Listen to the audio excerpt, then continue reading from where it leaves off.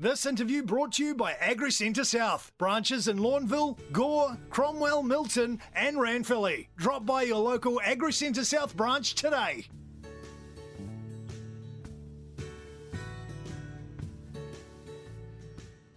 Steve Henderson, farming between Bluff and Invercargill at a little place called Awarua, joins us on the muster as he does every couple of weeks, where he's dairy farming with his wife Tracy. Good afternoon. How's things, Steve? Yep, very good, thanks, Andy. How's things up there today?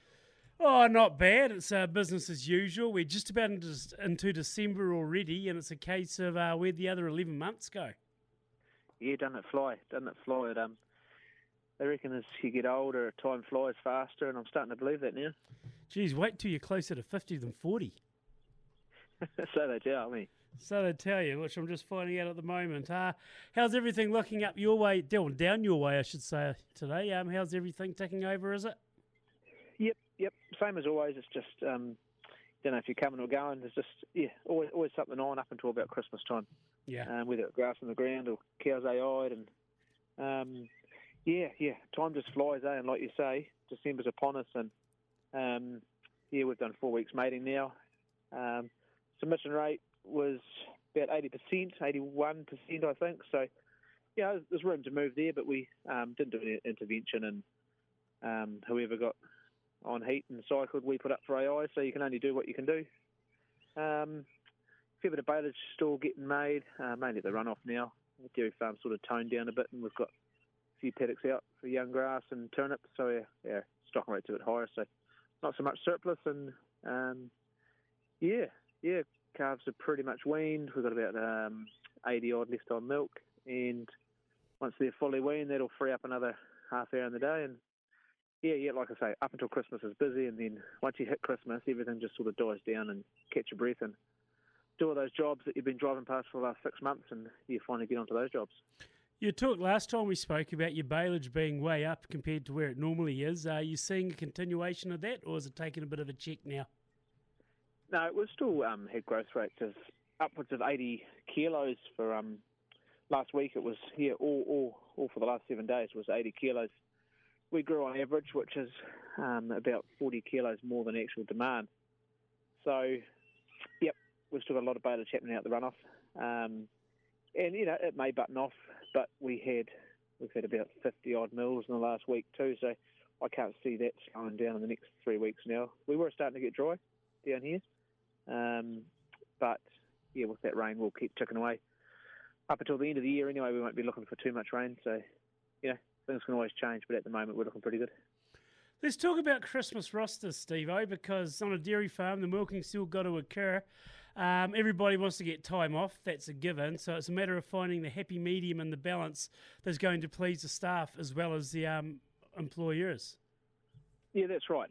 Yeah, so you've always got your have-tos, like you say. The have-to for us is to get the cow's milk, cold milk in the vat, cow's fed, and then all the other things are sort of, luxury items that could get done if there's time permits. So all the staff know the have-tos, and that's milk the cows, and anything else, they're pretty flexible. So we've had a staff meeting last week and went through the roster and what people they put on the wish list as to which days they wanted off, and we just sort of juggled it to suit, and there's no, right or wrong answer. You just juggle it around so everybody's happy. It might not always be even, but as long as it's fair. So, some will milk Christmas, they'll have New Year's off, and vice versa.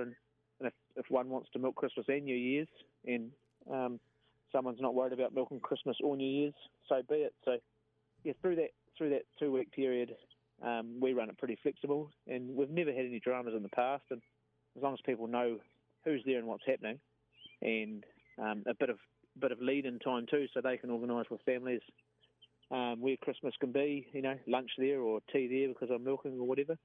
It works real well. So it's just been organised and a bit of communication, and you haven't got any real disagreements or unknowns come into the year. When you're doing the Christmas roster, if they're milking on Christmas Day, do you try and include them in the celebrations to a degree? Do you make it a bit more relaxed as far as what you're doing? Or is it a case of getting in there to get the job done so everyone can go away and do their own thing? Yeah, it's usually just get in and get it done and get out of there. all our staff live locally, so they've got family locally. They'll get away and have lunch or tea at relatives, and by then we're on to our 10 and 7 milking regime. So actually this year we will just be doing one milking. Cups on at 7 o'clock in the morning, so you're knocked off by 11 in the morning, and you've got all afternoon, all night to get away. So that's where I suppose a bit of flexibility with your milking rosters too fits in real well with staff. So yeah, we'll be onto that by then, and it actually falls in, like I say, really well this year with weekends. Do you make a point of doing a Christmas staff do? Yeah, we do. Yep, and it's just to acknowledge the work they do, because if we honestly can't do what we do without staff, and we tell them that most days. If they weren't here, we wouldn't be doing what we're doing, and we wouldn't be ticking our goals off, and hopefully they wouldn't be ticking their goals off if they weren't with us. So, yep, we do a staff do. Bit of a celebration, and this year we're going to try and link it up with a couple of other dairy farming businesses and make it a bigger staff do, and try and make it a bit more of an event rather than just the same people they know, and they can network and catch up with different people doing different things for that night too. And that's it, because you're getting through the year, whatever's happened during the year. I mean, we can sit there and you look in retrospect through the rear mirror now. He's looked at 2023. So the year of Richie Beno, 2022, is just about all over and done with. But it's a good chance just to get together, have a couple of beers or drinks, or just an afternoon tea with the team, and just say, as far as goals for the year, what have you attained? What are you thinking about for the next 6 months, perhaps? You did right.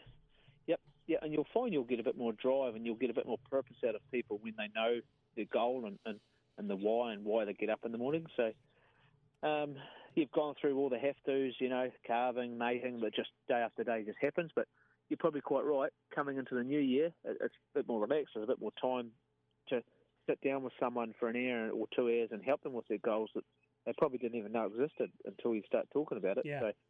So, you did right. Yep, come into the new year. And that's when you can really give back to your staff that are given back to you to try and get to your goal up until Christmas. Absolutely. Great way to look at it, mate. We'll leave it there and we'll catch up with you next time. Appreciate your time as always, Steve. Very good. Thanks, Andy. Laugh out loud with Ag Proud, because life on the land can be a laughing matter. Laugh out loud with Ag Proud, brought to us by Livestock Supplies. The veterinarian told the blind that her dog needed more exercise. You need to make sure this dog runs around, the doctor said. Try playing a game of fetch with him. I can't play fetch with my dog, the blind said. And why not, the doctor asked. Because, she replied, he can't throw.